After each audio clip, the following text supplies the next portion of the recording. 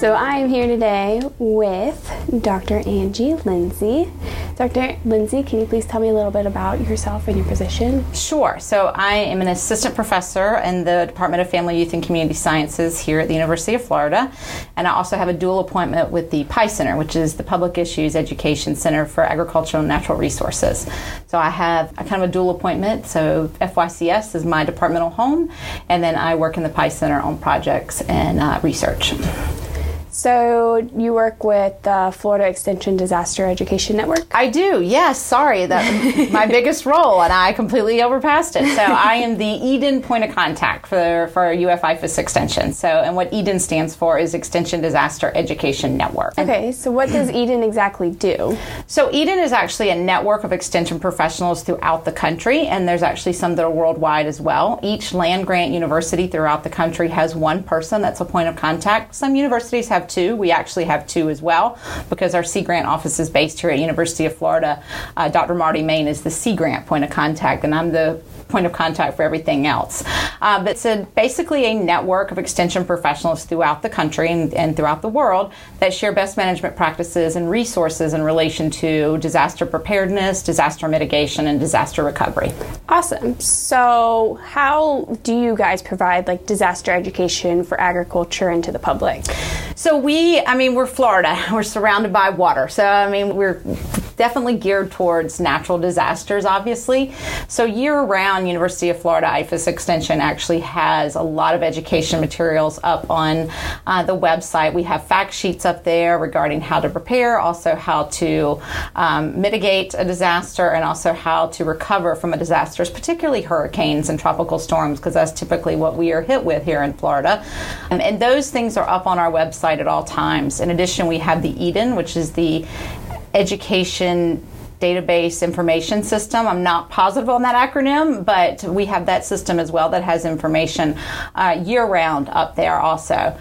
When we are anticipating a storm or a natural disaster within Florida, we immediately start getting information out to our extension offices. And we have extension offices in all 67 counties here in the state of Florida.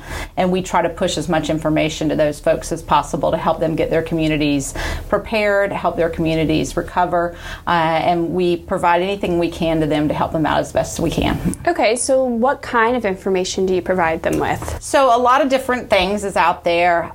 We have, how to prepare, how to make an evacuation plan for your family, how to prepare evacuation kit, how to talk with kids about disasters and what's going to happen. So a very wide range of things as far as hurricane preparedness. And then things like mitigation, like what to take to a shelter. How should you prepare to be at a shelter? What should you take? How should you lock up your house if you decide to evacuate? And then recovery is very big, obviously. Mold, if we had any flooding, we talk about how to clean up mold. We have a lot of education about food safety. How long was your power off? How long was your refrigerator off? What should you do with that food? So there's a lot of hard, fast rules that we put out there for education for recovery process as well. So we run the gamut of all the way from agriculture as far as, row crops and livestock, all the way to mental health guidelines as well with how to work with folks that have been impacted or have you yourself been impacted also. So a broad range of materials that's out there. Awesome. So with the most recent Hurricane Michael, how did EDEN help with the communities in the Panhandle? So EDEN was instrumental with Michael and with Irma as well. They just immediately, the minute they know something's coming, it's interesting the number of emails that myself and Dr. Nick Place, our extension director here, get from the folks that are in our network. And most of the people are within the Southeast that are nearby that say, what can we do to help? What can we do to help? But they immediately can send us links to stuff. They immediately get information to us as quickly as possible. Texas A&M, because of Harvey, has a lot of great information regarding flooding and what to do with wells. And that was one of the things that we were worried about in Michael, because there was a lot of wells over there and people weren't sure how to set those back up. So Texas A&M had some great resources that they sent to us, and we pushed it out. We didn't have time to turn stuff around for UF IFAS Extension, but their fact sheets were so good, we pushed them out. And so we use other universities' information. In addition, Eden Contacts actually also offered up their facilities. There were some folks in Alabama that offered up for keeping horses, keeping livestock. If people were evacuating, they could go over there to get out of harm's way. And Mississippi as well offered volunteers to come over and help us, as well as we could bring horses over there or livestock for anyone that needed to evacuate also. Oh, that's awesome. So, in your opinion, what is the biggest way that Eden helps these communities besides giving them the information? It's a true network. It is a sharing of resources, a sharing of best management practices. I love to say there's no such thing as a new idea anymore. For instance, after Irma, one of the things that we wanted to do is develop continuation of operation plans, which would give each of our extension offices kind of a breakdown of what's going on, as well as information regarding the folks that work in that office so that we can get in touch with them. I put a call out to Eden and said, hey, we're interested in doing this. I was inundated with different people sending me templates. So it's a way for us to not only share those resources and education materials, but it's also a way for us to share best management practices. Hey, this worked for us. It may work for you. In addition, some of the things that we are starting to do as a group, myself and Mississippi and Alabama are thinking about working together for a grant to where we can more easily volunteer within each other's states. Right now, it's kind of tricky just because of the state regulations and guidelines. But it's a way for us also to work together to make more of an impact for preparedness and for recovery. We're going to get hit. I mean, we know that, and somebody's going to get hit. And so how best do we work together to help each other out? We're still figuring that out as a team as well. But they really are a network and sharing of resources, and it's just good to bounce some ideas off these folks as well, and especially some of those that have been in it much longer than I have. Yeah. So what do you believe is the biggest takeaway or benefit from Eden for the public? For the public, I think it's knowing that we're connected to all these different networks. I mean, the public knows that, Georgia, North Carolina, South Carolina, that southeast quadrant there, Texas, Louisiana, Mississippi, Alabama, we are all very susceptible to hurricanes and natural disasters. And I think the public knowing that we have these friends in these other areas, that we're not working in silos, that we really are trying to help each other out, I think it gives a vote of confidence that, number one, that we're trying to do as much as we can to help communities prepare, but also that to recover as well, but also that we have friends in other places. So, how do you believe that the general public could become more aware of Eden? It's interesting because I just gave a talk yesterday to a group of people. It was at an academic conference, and I put a whole slide in there about Eden and my job at Eden, and I had so many questions about Eden. And it kind of light bulb went off of maybe I should be talking more about this when I go out and do my presentations, because these folks that were in Orlando that I spoke to yesterday are from all over the country. So technically, wherever they're from, there's an Eden person in that state usually. So I think trying to get the information out there, number one, through within Florida, within our extension as well, having them understand that we're part of Eden. I think by what they do out in their communities, using some of those Eden resources, it will eventually take off a little bit. Eden overall, they're based out of Purdue, and they do some general kind of grassroots marketing to get the information out there, but they really rely heavily on us to spread their word around. But I do think talking more about them when I talk about the role that they played in, especially with University of Florida Extension in Irma and Michael recovery and preparation. I think it's important to get it out there. And the same thing with the extension agents, making sure they understand it. And I think they really understand it now. So when these families learn about Eden, what way would be the best way for them to reach out to Eden? So we have a website. It's actually about to change, but it's eden.lsu.edu because LSU has been the keeper of the website, but it is about to change.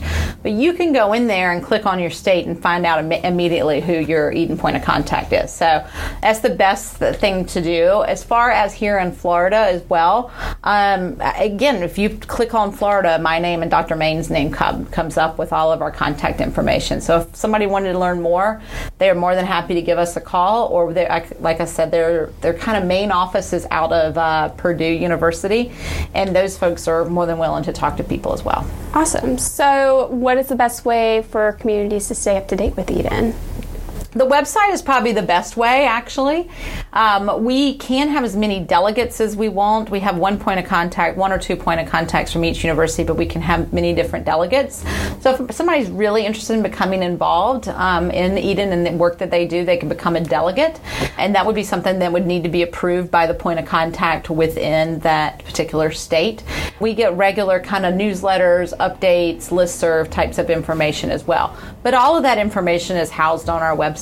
So if it's something that they wanted to check in on every couple of weeks or whatever, they'll get the same information. Awesome. What would you say would be the biggest takeaway from Eden that you would like the general public to know? That we all try to work together. Like, we don't try to recreate the wheel every time that we're hit with a hurricane or hit with a natural disaster, that we rely very heavily on each other through this network to really look at what are some best management practices, what are some resources we can do to best help communities. Folks that are part of Eden all have the main goal of trying to help communities as much as possible with disaster preparedness, mitigation, and recovery. And so collectively, as a whole, we're going to work better than just one solo within each individual state. So we're all looking out for each other, meaning we're all looking out for everybody's states. At the end of Dr. Lindsey's podcast, I asked Dr. Lindsey if there was anything else she'd like to share about Eden. This is what Dr. Lindsey had to say. Hurricane Michael. So Hurricane Michael kind of came very quickly for us. On Sunday afternoon, I was sending a text to Extension leadership here on campus. Well, they weren't on campus, but we were talking via text messages of, hey, should we start our calls, our morning calls in preparation for this tropical storm, because at the time it was a tropical storm. And so we decided, yes, that we should. So this was Sunday morning. I think our first call was Monday morning. And at the time it was a tropical storm expected to increase to a Hurricane 1. And that initial phone call was like, okay, what do y'all need? Are you feeling okay? Everybody was like, oh yeah, we got this, no problem. By Tuesday, that was a very different conversation. We were looking at a level 3 hurricane at that point in time, and so things definitely escalated into what do y'all need, more so of what can we do to help you, because so many of our extension agents in the Panhandle had to evacuate. They were being evacuated, and some of them were not even in town because they were away at a conference in the other part of the country. So there were some folks that weren't even there to help prepare, basically. By Tuesday afternoon, they were anticipating it was going to be a level 4 hurricane, and so we had another call to really get into what really needs to be done. And at that point in time, people were closing down the offices and they were getting out of there because like I said, a lot of them were being evacuated. So the storm hit on Wednesday. By Thursday morning, we were getting phone calls, and we were getting not many phone calls because there was not much cell service at all, but we were starting to understand the extent of the damage in that particular area. The district director over there, Dr. Pete Forgot, literally had to drive to a Publix in Tallahassee to even call in to talk to us and tell us what was going on, basically, and how bad the devastation was. So that was Thursday. We started here at the University of Florida, here in Gainesville. We started collecting supplies. We started sending people over there. The facilities manager went over there on that Friday following the storm because there was so much damage to so many of the extension offices. On Sunday, I took a very big load of stuff. We loaded up a truck, and somebody drove over there with me of supplies that we got to our extension agents for the actual offices, and the folks that actually, some of our extension agents actually stayed in the extension office during the storm. So that was a difficult situation as well. They evacuated to the office because they were afraid of what was going to happen, basically. And recovery was very slow and very difficult because of the lack of communication. Verizon went completely down, and AT&T was very backed up. So we were doing a lot of Facebook calls, which I didn't even know you could do a Facebook call, but we did. We were doing Facebook calls, and we were just trying to reach people as much as we could to try to get stuff to them and try to get supplies to them and try to get help to them as much as possible. So we were over there. I was over there for a little over a week. in trying to manage the folks that were volunteering, as well as some of the supplies and who needed what, and making sure the stuff got out, as well as delivering things to folks as well. In addition to communication, the transportation was difficult as well, because folks were not being allowed into certain counties because it was so bad. So you literally had to have state credentials to actually get past a lot of these barricades. And even if you had, to get to those barrier points, you were in very long traffic lines that were just insane, basically. I-10 was closed in certain parts, so transportation and getting around there and trying to help these folks was very difficult. And we were trying to support our extension agents over there as much as possible. So many of them volunteered to help with FEMA. Many of our extension offices were actually points of distribution or pods for FEMA. And what happens when that happens is FEMA basically comes into the extension office and just kind of takes over. So they set up pods in about 2 or 3 of our extension offices, and then another extension office was actually what's called a DRC, which is a disaster recovery center. And that's where all the nonprofits in a particular area or service-based type organizations that can offer a service having set up a table right there. So somebody can come in and talk to their insurance person and talk to somebody with FEMA and talk with somebody who can get them some food bank, materials. And our extension offices were turned into kind of FEMA headquarters for several weeks. And just trying to coordinate with the folks that were doing FEMA work, well, who could come over from other parts of the state to actually do some of the ag assessments and some of the work that we ask of our extension after a disaster, like what was the impact on agriculture, what was the impact on some of the industries there that we needed to report back to the state. So we were very lucky in that a lot of the extension agents from other parts of the state and other counties in the Panhandle that weren't directly impacted came over to do those ag assessments for those extension folks that were busy helping with FEMA and helping with within their community as well. So I say all the time that I felt like Irma taught us what we needed to do to be better prepared for storms, like what kind of things we needed in place to be better prepared for storms. I really do feel like that Irma taught us that. But I feel like Michael really taught us about recovery. So many of our extension folks were directly impacted. Several of them lost their homes. Several of them had trees in their homes. And we had never thought about what happens if our people are directly impacted like this. So we were very reactive because we had to be. We didn't have a plan in place for if we have an extension office or extension faculty member who had a tree through their house or who had a family member who was injured. We didn't have a plan for that, but it happened, and it was something that those folks obviously were turned towards their own families and their own homes and were not able to do their jobs as extension folks, obviously, and that they should have been with their families. But we had people that came in to try to help with that the extension role that they play within the community. So I feel like moving ahead and lessons learned from Michael, you try to think about the rainbow at the end of the hurricane, and I think the rainbow and the lessons learned is how do we get some recovery standard of operation procedures in place so that we're not being so reactive the next time something happens. So y'all have created these plans yet? Not yet. I mean, we have a continuation of operations plan that we started after Irma, and I can see adding some of this to it. But every county is different, and so some counties, some extension and counties work very closely with the Emergency Operations Center, and some do not. So it's really trying to find that balance between, as UF IFAS Extension, what standard of operation procedures can we put in place that folks can adapt to their particular area, because everybody's different. Everybody's got a different situation in every county. So we want to make sure that whatever we put together is something that everybody can adapt to. And that may be a little difficult to try to do, but that's one of our hopes of moving forward.